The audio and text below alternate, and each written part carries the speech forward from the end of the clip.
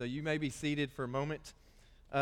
Thank you for being here on this cold day. I don't mind cold weather as much when it gradually does so, but when it goes from, hey, it's warm enough to run outside this morning to it's going to snow and all the teachers are crying for a snow day tonight, I don't adjust very well. So I'm wearing this sweater and I'm already hot, so I think I've made a bad choice, but it's whatever. I'm thrilled to be here this morning. As you guys know, or most of you know, I'm Pastor Justin, filling in for Pastor Eric, who is in Haiti. He is with Todd Hazel, still trying to finalize the last step of the adoption of Wiesmans. We are still very hopeful that they will bring him home in this week sometime. They have a meeting scheduled with the guy they have to meet with tomorrow. So just keep praying for them, praying not only for safety for their travels, but just that things would work out, that God would move in the hearts of the people that have to sign the documents for this child to come home. We've been praying for that for years now, and it may finally happen. So just continue to pray for them. But again, thank you for being here. And as Brian said, you are going to hear a lot about Jesus today, and we would have it no other way. We think that there's no other reason to gather this morning. So along those lines, if you would, there should be a Bible close to you if you don't have one. If you don't own a Bible, take that with you as our gift to you. But if you would, go ahead and turn with me to Matthew chapter 4. We will be continuing our sermon series, King and Kingdom, and we will be looking at the temptation of Jesus. And I would ask you guys, as I read this passage, if you would stand with me out of reverence for God's word, and I'll read the passage. It's Matthew 4, verses 1 through 11. It says, "Then Jesus was led up by the Spirit into the wilderness to be tempted by the devil. And after fasting 40 days and 40 nights, he was hungry. And the tempter came and said to him, 'If you are the Son of God, command these stones to become loaves of bread.' But he answered, 'It is written, man shall not live by bread alone, but by every word that comes from the mouth of God.' Then the devil took him to the holy city and set him on the pinnacle of the temple and said to him, 'If you are the Son of God, throw yourself down, for it is written, he will command his angels concerning you, and on their hands they will bear you up, lest you strike your foot against a stone.' Jesus said to him, 'Again it is written, you shall not put the Lord your God to the test.' Again the devil took him to a very high mountain and showed him all the kingdoms of the world and their glory. And he said to them, 'All these I will give you if you will fall down and worship me.' And then Jesus said to him, 'Begone, Satan, for it is written, you shall worship the Lord your God, and him only shall you serve.' Then the devil left him, and behold, angels came and were ministering to him." Let's pray. Heavenly Father, we just thank you for your word. We thank you that it says what it says, and that we have no business changing it. And this morning I pray that as I bring the word, as I preach this morning, that you would move me out of your way. I am simply a sinful man that you have called to bring this message here today. And I pray that your Spirit would speak through me, that if there is anything that I even think about saying that is outside of your will, that you would stop me from saying it. And I just pray that you would be with the hearts and minds of everyone here who is listening, that they would hear you speaking, that they would remove distraction from their minds, remove distractions and idols from their heart, and focus solely on who you are, what you have done, and what you are doing in this place. We love you, Jesus, and it is in your name that we pray. Amen. All right, you may be seated. All right, now if you have been in church much or at all, you've probably at least heard a short version or heard this text specifically that Jesus was tempted. And in Hebrews 4:15, it tells us that Jesus was tempted in all the ways that we are, and yet he was sinless. Now, this does not mean that he was tempted by the exact same sins that we are tempted by. He wasn't tempted to look up porn on the internet. He wasn't tempted to eat too much fast food. Those things didn't exist, but he was tempted in the same ways that we are. He is tempted by sexual sin. He was tempted by gluttony. He was tempted to lie. He was tempted to do all of these things that we are still tempted to do today. So we have to understand that even though this is the narrative of Jesus' temptation, and even though the Bible doesn't specifically tell us any other time that Jesus was tempted using those words, we have to assume that there are other times where Jesus was tempted.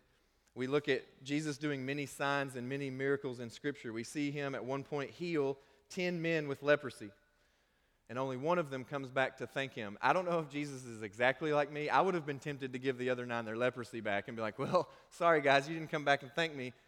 Here you go." He didn't do that. he also purposely chose the least of these to be his disciples, tax collectors and men of no renown, fishermen, people that had no power, no prestige, no apparently brains half the time. They weren't real smart. But I fully understand that he did that on purpose to show his glory forth. But there had to have been times he was tempted to smack them upside the head or just look at them and be like, guys, seriously? And he kind of does that in Scripture a little bit, but apparently he does it in a non-sinful way, not the way I would have done it.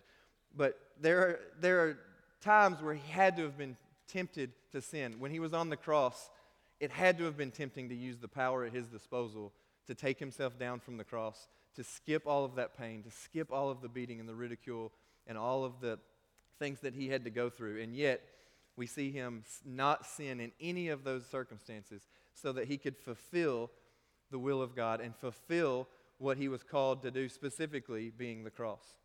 But you see, there's a big difference here between temptation and sin, and we will look at that a little bit today. But Jesus was willing to suffer through all of that, to fight temptation his whole life, and to lose in the short term. Okay, the cross seemed like a loss, right? The people that were killing him on the cross thought they were winning, right? They thought, oh, we got him. And then 3 days later, he was able to win in the long term. And he was willing to go through that, to allow people to think they had won, to allow people to think they had defeated Christianity, so that he may return and upon his resurrection come and set up his eternal kingdom.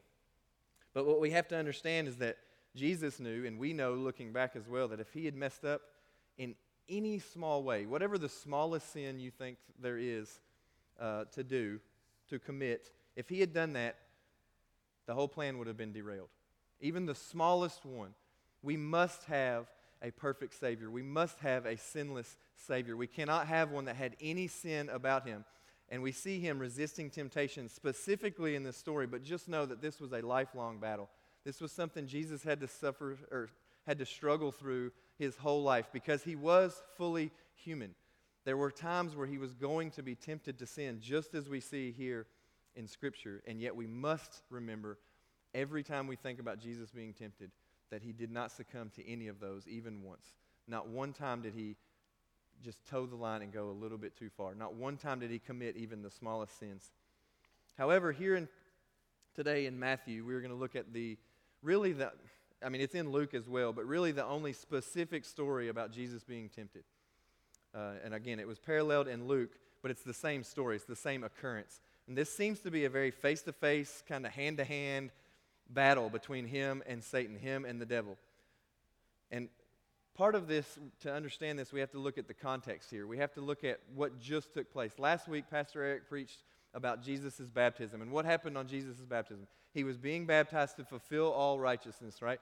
He was being baptized, and then when he came up out of the water, what happened? The heavens were opened up, and God specifically spoke and said, "This is my Son, in whom I am well pleased." And then the very next word in Scripture is then. It's the first word of chapter 4. Now, we don't know if that was immediate or instantaneous, or if there were days or weeks or hours in between here. But we do know that there was nothing worth writing down, or he would have written it, right? Matthew didn't write anything in between. God is well, or this is my Son, I am well pleased. Welcome to the desert. Welcome to the faith. So apparently it was either instantaneous or nothing else took place in the midst of that. But we see here that Jesus is led by the Spirit, so this was all still part of God's plan. He was led by the Spirit out into the desert to be tempted by the devil. But why now? Why at this point? Why did the devil try right now? Why was he so ready to attack? This is seemingly, again, this is the only time we see Jesus and the devil, a specific story of the devil tempting Jesus and trying to get him to falter. So why now? And I think the answer to that question is actually twofold.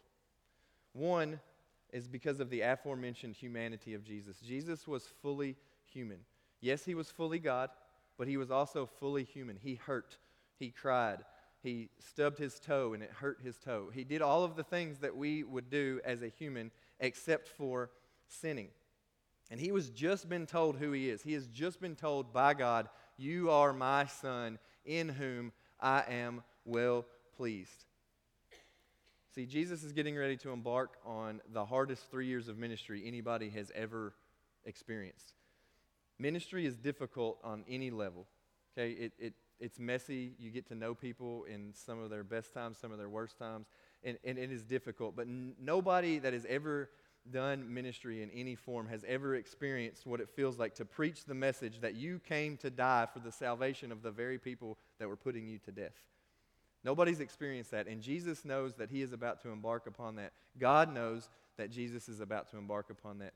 And as a human, Jesus would have needed to be reminded of his identity. He would have needed, in weak moments when sin is tempting Jesus, he would need to remember, I'm the Son of God. God is well pleased with me now, just as he was on the day that he said it out loud. He is as well pleased with me now as the day of my baptism. You see, he can look back at this time and say, no, even though the devil's trying to convince me otherwise, I am God's son. I am who is pleasing to God. I am the sinless Savior. And he can look back to this time in the desert where he battled the devil specifically and say, he's with me now just as he was with me then. Secondly, I also think that the timing of this is perfect because this is the same way we are tempted, right? This is the same timing when we are tempted. The devil is going to attack us most as Christians when we are progressing in the faith, when we are asking the right questions, learning, when we are being fruitful, when we are evangelizing, when we are taking steps in the right direction. The devil is going to want to stop that, right? When we are activating our God-given faith is when the devil is going to want to come most against you and keep you from doing so. Now, as most of you are aware, I work at Hope House with Brian Lewis, the fill-in church member guy today, and we have recently begun a program living facility for men who struggle with drug addiction and alcohol, or really any issues, but those are the main ones. Some of you who were at the New Year's Eve party at our house would have met a few of them. But it is a year-long program. They live under the same roof. There's 2 bedrooms. They share bedrooms. They have bunk beds. They don't share a bed, just the bedrooms. So they live in the same room. They live in the same house for 12 months. And we're a month into this endeavor. Actually, not even quite a month. And I'm exhausted. I'm just going to be honest with you. I'm sure Brian would echo that sentiment. I go home every day pretty mentally and emotionally drained. The phrase, every day is an adventure, is putting it mildly in this particular setting. And there's definitely been some tension. Some between staff and residents, some between other residents and residents. However, I don't know how to explain it in short. I only have a limited amount of time up here. God is definitely moving in that house. He's making people ask questions they've never asked before. Some of them are reading the Bible for the first time, literally the first time ever in their life, and they're just asking anything. Just anything. Friday, a guy said, hey, I have a question. Can you just tell me what Genesis is about? Not in 10 minutes like you want me to. We'll go through that through the year, but he just wants to know what the Bible is about. He's asking questions he has never, ever asked. In the midst of all of this chaos, in the midst of this mess, and in the midst of these guys getting to know each other and us getting to know them and all of those kinds of things, God is moving. 2 separate times last week, 2 separate individuals came to me and said, hey, I have a question. What does it mean to be a Christian? If you guys are experiencing easier evangelism than that, I want to hang out with you guys because that sounds awesome. But this is the biggest watermelon that God could ever pitch to me, right? Well, let me tell you what it means to be a Christian, and then I can share the gospel with them. They hear the gospel every single day. But there's still tension. There's still times where we have to kind of separate guys from these petty arguments that they're having that wouldn't bother me or you, but for some reason are really bothering them and causing them to argue. 2 guys last week couldn't stand to be around each other. Just couldn't stand it. And in a house where they live for 24 hours a day and there's only 4 or 5 residents at a time, it's tough to avoid each other. It's what happens when people stop being polite and start getting real, for all you Real World fans. And anybody laughing, stop watching MTV, you bunch of sinners.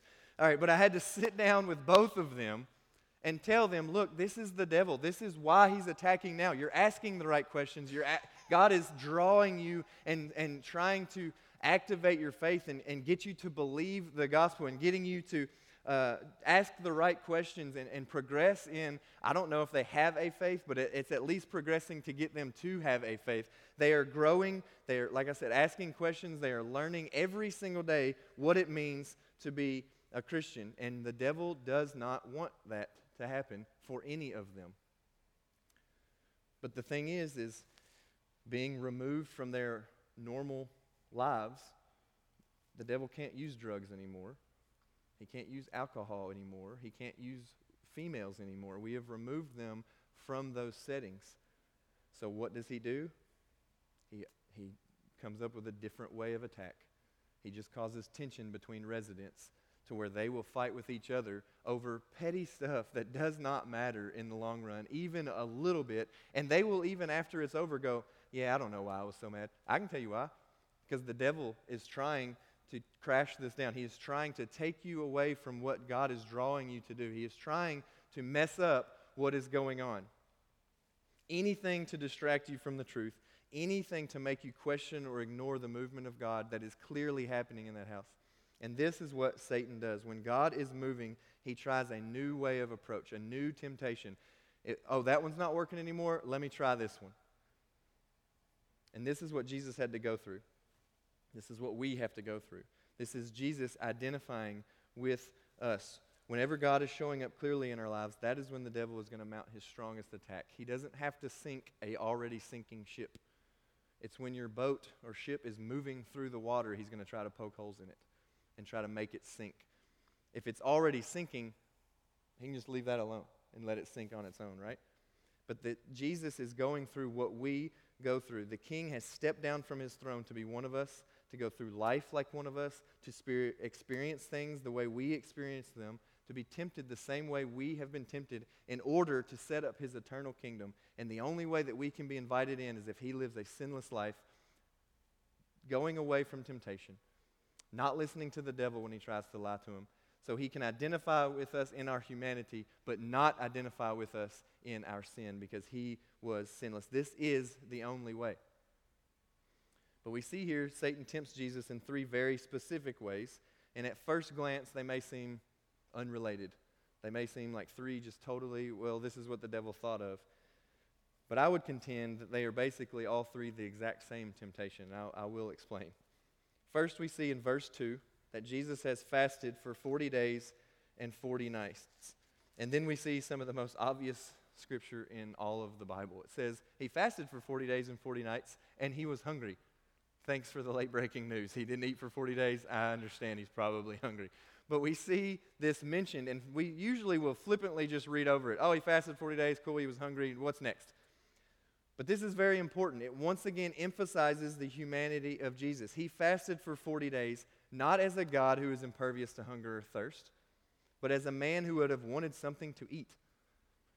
He was tempted not as a God who is impervious to being tempted by this world, but as a man filled with the Holy Spirit and who had to legitimately fight against the wiles of the devil. This wasn't not tempting to Jesus. That's not how he was able to do it.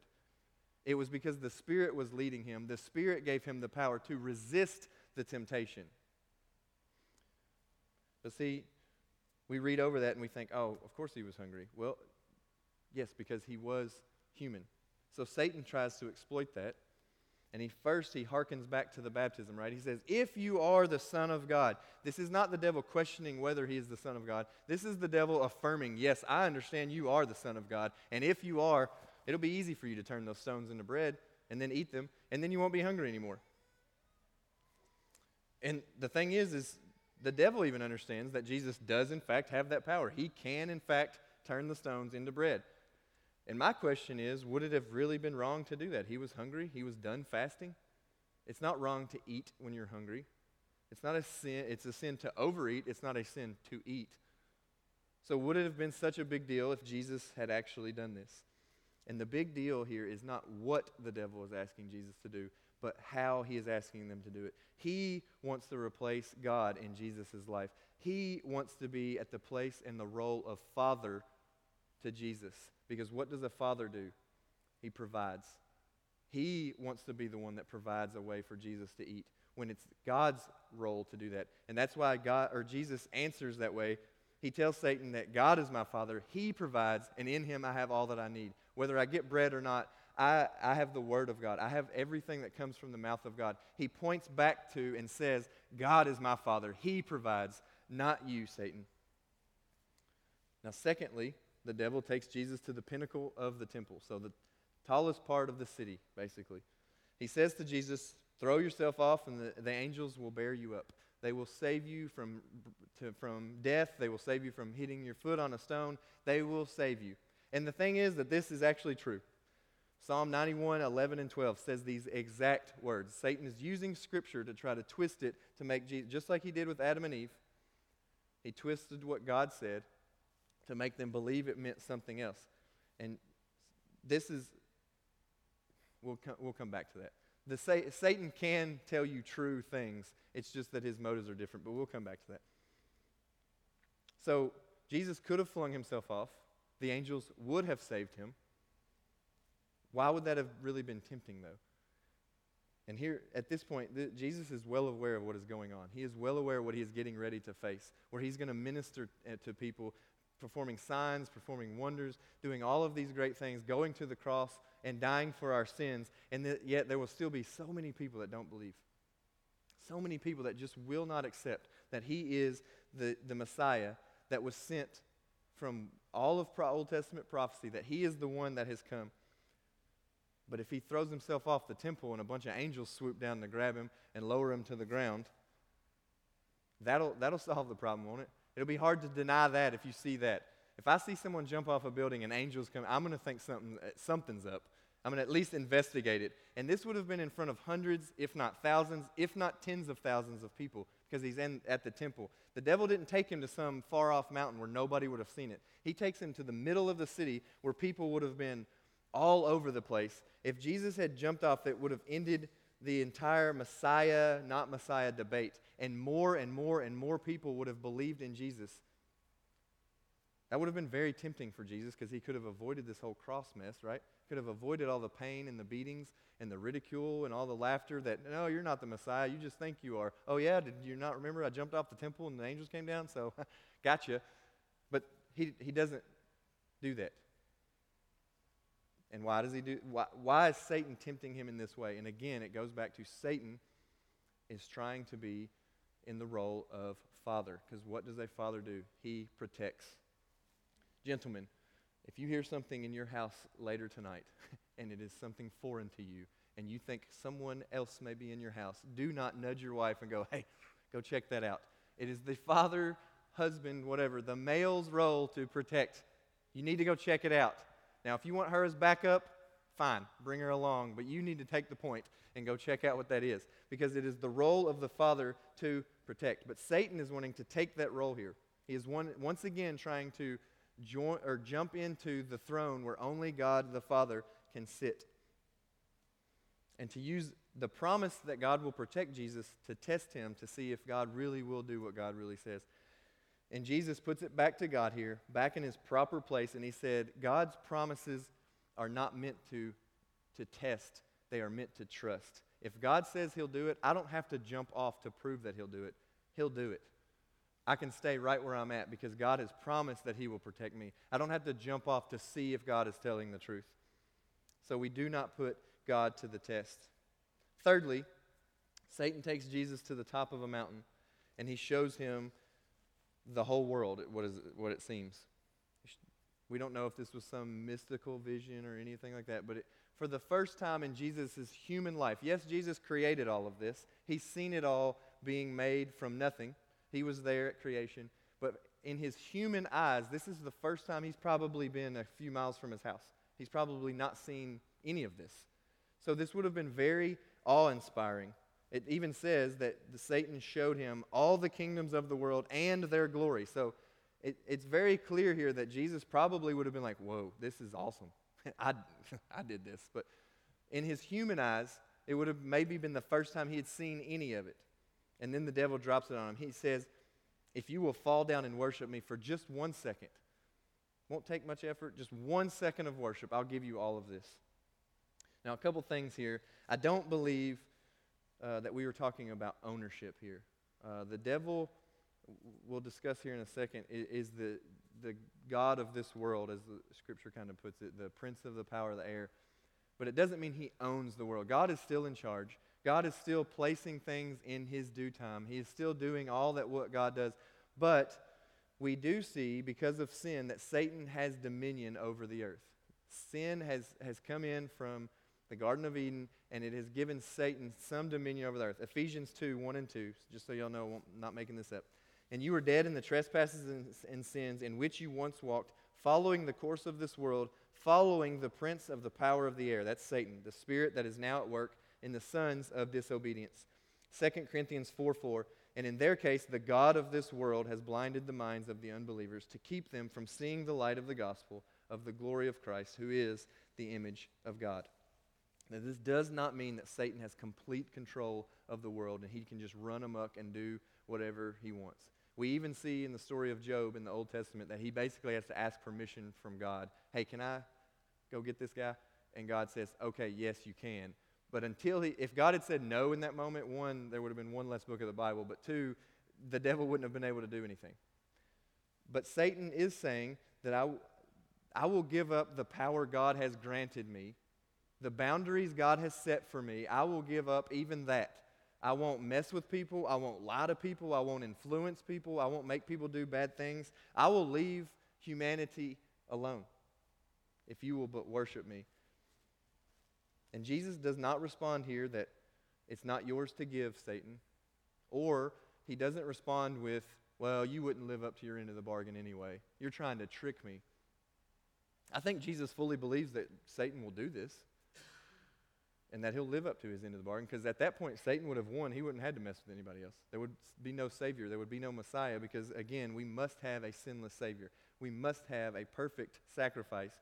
And at that point, if Jesus had worshiped him, we wouldn't have that any longer. So Satan wouldn't have any work to do anyway. So it's not that Jesus doesn't believe him, but I do think that it's very obvious we can see why this would have been tempting, why this would have been a good thing if somehow we could get Satan to leave everybody alone. That would have been very tempting, even for Jesus in this time.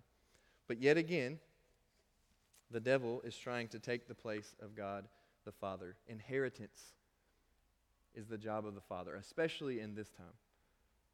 You inherit from your Father. And the devil is trying to say, if you will just worship me, I'll give you all this stuff. I will give it to you. You will inherit it from me. He's trying to fill the role of God in Jesus' life. Provision, protection, inheritance. These are all jobs of the Father. These are all jobs that God would have done for Jesus 100%, so he doesn't have to look for them anywhere else. And Jesus, once again, he quotes Deuteronomy, and he says, he knows Satan has lost. That's why he says, be gone, Satan. But he quotes Deuteronomy, and he knows that he has won the battle. Satan knows that he is defeated, and he leaves. This was his only hope. If he could just get Jesus to mess up one time, just one small little something that he can hold against Jesus, then the whole plan is gone. The whole plan is derailed. All of salvation, there won't be any. There will be no one to turn to when we sin to make up for that sin, because Jesus would no longer be perfect. So he throws his best punches here. Nothing works. So he leaves utterly defeated.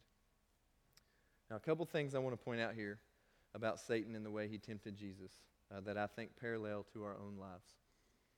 I believe that Satan is still trying to tempt us all in the same way. His one and only trick is to get you to take God off the throne of your life and put anything else there. He doesn't even care if he sits there. It's not like he's trying to steal God's seat himself. He's just trying to get you to put anything in that seat other than God. Okay? Doesn't have to be Satan. I'm not saying you have to worship Satan, but if you put anything in the throne where God only deserves to sit, that is making an idol, and that is what Satan is trying to do. Something we have to realize is that Satan is not always the little red guy running around with the pitchfork. And for some reason, if y'all know the weird goatee, he's always got the weird mustache. Like every cartoon version of Satan, he's always got like the French, I don't know if they're trying to say something about French people or not, but he's always got like the French mustache and the little goatee. He's not that guy. He doesn't show up that way. Sometimes he's the guy offering you a job or a promotion. Sometimes he comes in the form of money but he calls it providing for your kids. Doesn't matter if you're rich, you're providing for your kids. You're doing a good thing, right? I'm not telling you that you should give all your money away. We're not getting into that today. Sometimes he comes in the form of arrogance and the fact that you have a great marriage. Sometimes he comes in the form of arrogance that your children are the best behaved kids anywhere. John 8:44 tells us that Satan is the father of lies and there is no truth in him. But this does not mean that he will not say true things and twist them to get you off the right path. He said all true things to Jesus, right? He used Scripture at one point. We know Scripture is true. We know that if Jesus had jumped off, that God would have saved him. So that was true. Satan used a true thing. It's just his motives that were untrue. It is his motives that makes him the father of lies. It is not necessarily just the words that he speaks.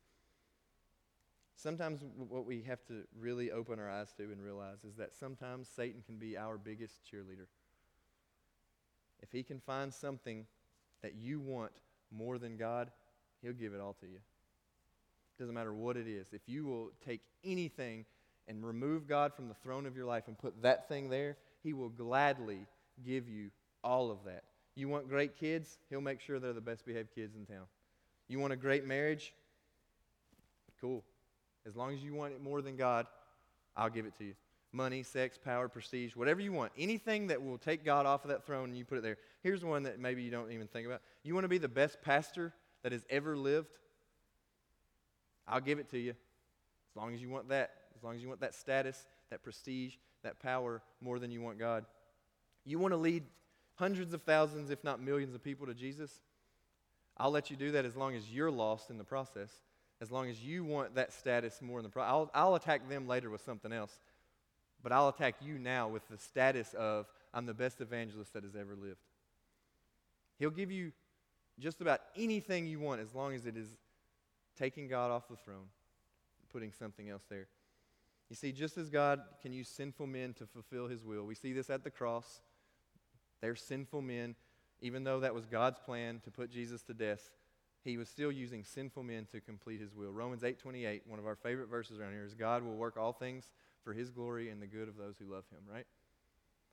So he'll take bad stuff. He'll take stuff that we don't want to go through. He'll take sinful men's bad intentions and twist them around for his will to make his will come about. Well, Satan is trying to do the exact opposite.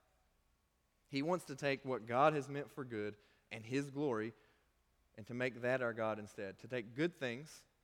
A good marriage is a good thing. I'm not telling you to go have a bad marriage. But don't put having a good marriage on the throne where God is supposed to be. And Satan wants to do that. Satan wants to take the good things in your life and make them your God.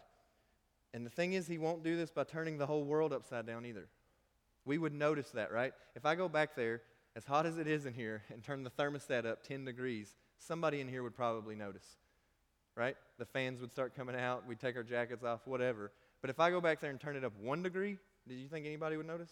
Or turn it down 1 degree, I don't think anybody would notice. By the same token, if you're traveling around the world, and obviously in a plane or a hot air balloon or whatever you wanted to get in to fly around the world, but if you start in Washington, D.C., and your goal is to fly around the world and land back in Washington, D.C., if you are off 1 degree on your compass, you'll land in Boston, which is 435 miles away. 1 degree. That's what Satan is trying to do. He's not trying to crash your plane. He's just trying to get you to land in a different city, right? He's not trying to turn your world upside down. You would notice that. He just wants to alter your trajectory just enough that he will take your good intentions and make the effects of those good intentions something that you never wanted or something that God doesn't want. That's his intention, is to just get you off path just enough, and then by the end of it, you start thinking, how did I get here? This is not where I intended to go. He tried this with Jesus. He is trying this with us. And I think we should all be constantly aware of this so that we may resist the wiles of the devil. We must never forget that the very same power that Jesus used to resist the devil in this narrative is the same power that is within us. It is the same Spirit that empowers us to withstand the devil. It is the same power in both cases. Jesus just used it perfectly where we still mess up, but it is the same power that we can tap into and resist these temptations if you are a believer. The Holy Spirit is in you, and that power is at your disposal. But here's the real beauty of this story about Jesus and Jesus' temptation. And this is what I want all of you to really get today. We had to do all of that, what I just did, to get here. The story is not about us. The story is not about you. The story is not about me. And I know what you're thinking. No kidding, Pastor Justin. It tells us it's about Jesus. But it's also not a blueprint of how to avoid temptation. It is not a how-to guide or a self-help book called Satan for Dummies that we can, this is how he does it? Well, I got it all figured out now. I think we can draw that from this text, okay? I think we have clear application in that sense, but I do not think that is the primary motive of this text. I don't think that is the primary message that we have here. I think at best that is secondary. This story, along with all of Scripture, from Genesis to Revelation, is about Jesus. It is not about him teaching us how to resist temptation. It is a story about how he resisted for us in our place. He resisted all temptation because he knows that we can't resist all temptation. He was obedient in our place. He defeated the devil because we are powerless to do so. He lived sinless because we all sin and fall short of the glory of God. This is a direct depiction of how Jesus lived our life for us. It's not an accident that it says that Jesus was tempted in all the ways that we are tempted. It is so that we can, instead of saying, well, look how I resist temptation, look how Jesus resisted temptation. And then by placing our faith in him, we can now have his obedience. We can now have his sinlessness. We can now have his perfection laid upon us. I think it is always dangerous to read a biblical story and insert yourself into the text. I'm not saying that the Bible is not full of life application. We do that here when we preach. We want to apply the Bible to our lives. I do not think that is the primary goal of Scripture being written down. David and Goliath, that is not written just so you can, I'm David and Goliath is my sin. I must fight against sin, but it's bigger than me, but I can beat it. I guess that's some form of application, but that is not the story. Jesus is David, or David is Jesus, however you want to say that in that text.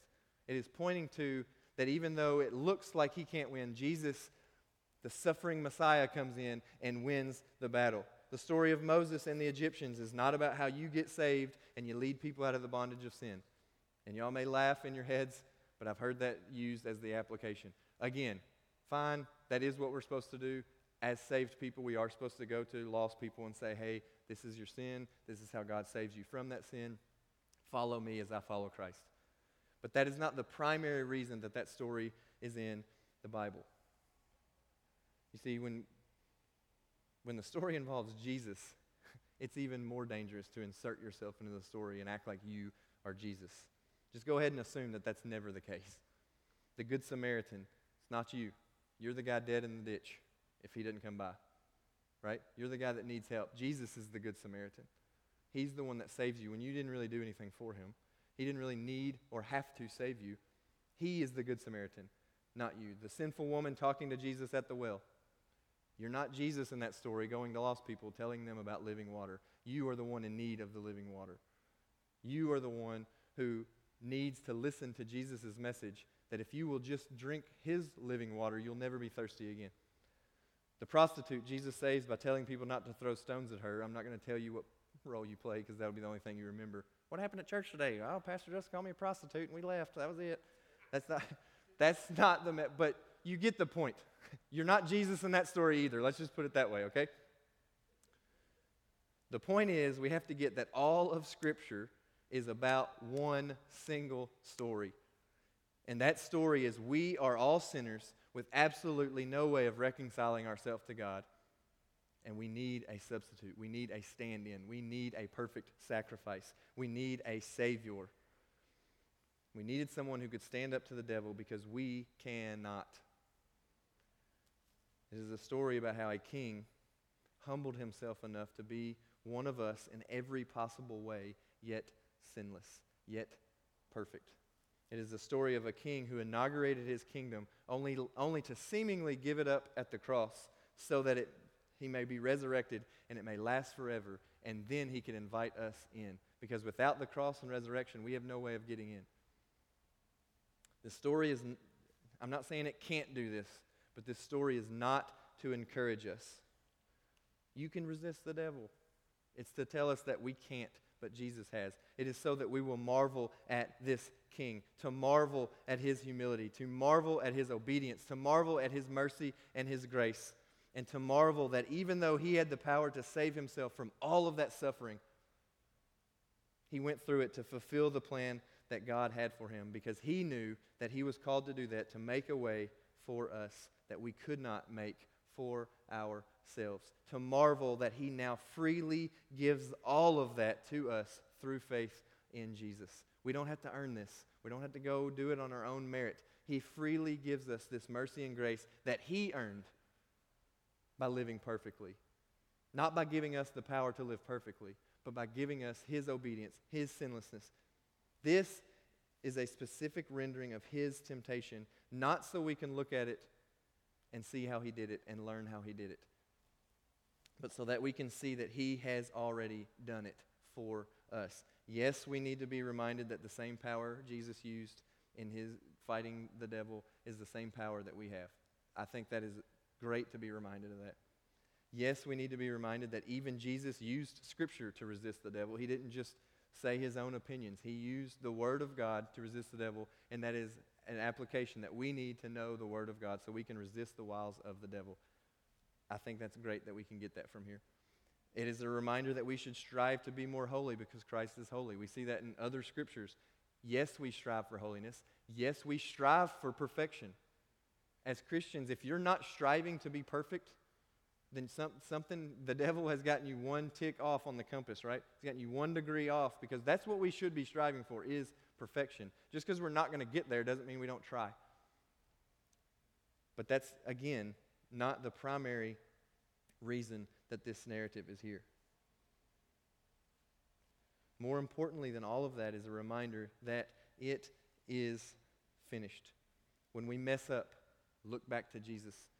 When we struggle, look back to Jesus, because he didn't mess up and he didn't struggle with sin. Yes, he was tempted, but he did not struggle with sin issue after sin issue after sin issue. When things are going great, still look to Jesus.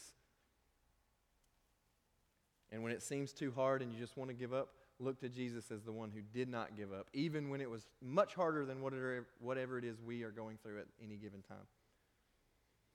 Remembering, this is key here. If you remember anything, I know the prostitute thing you're going to remember, but hopefully this is the second thing that you remember.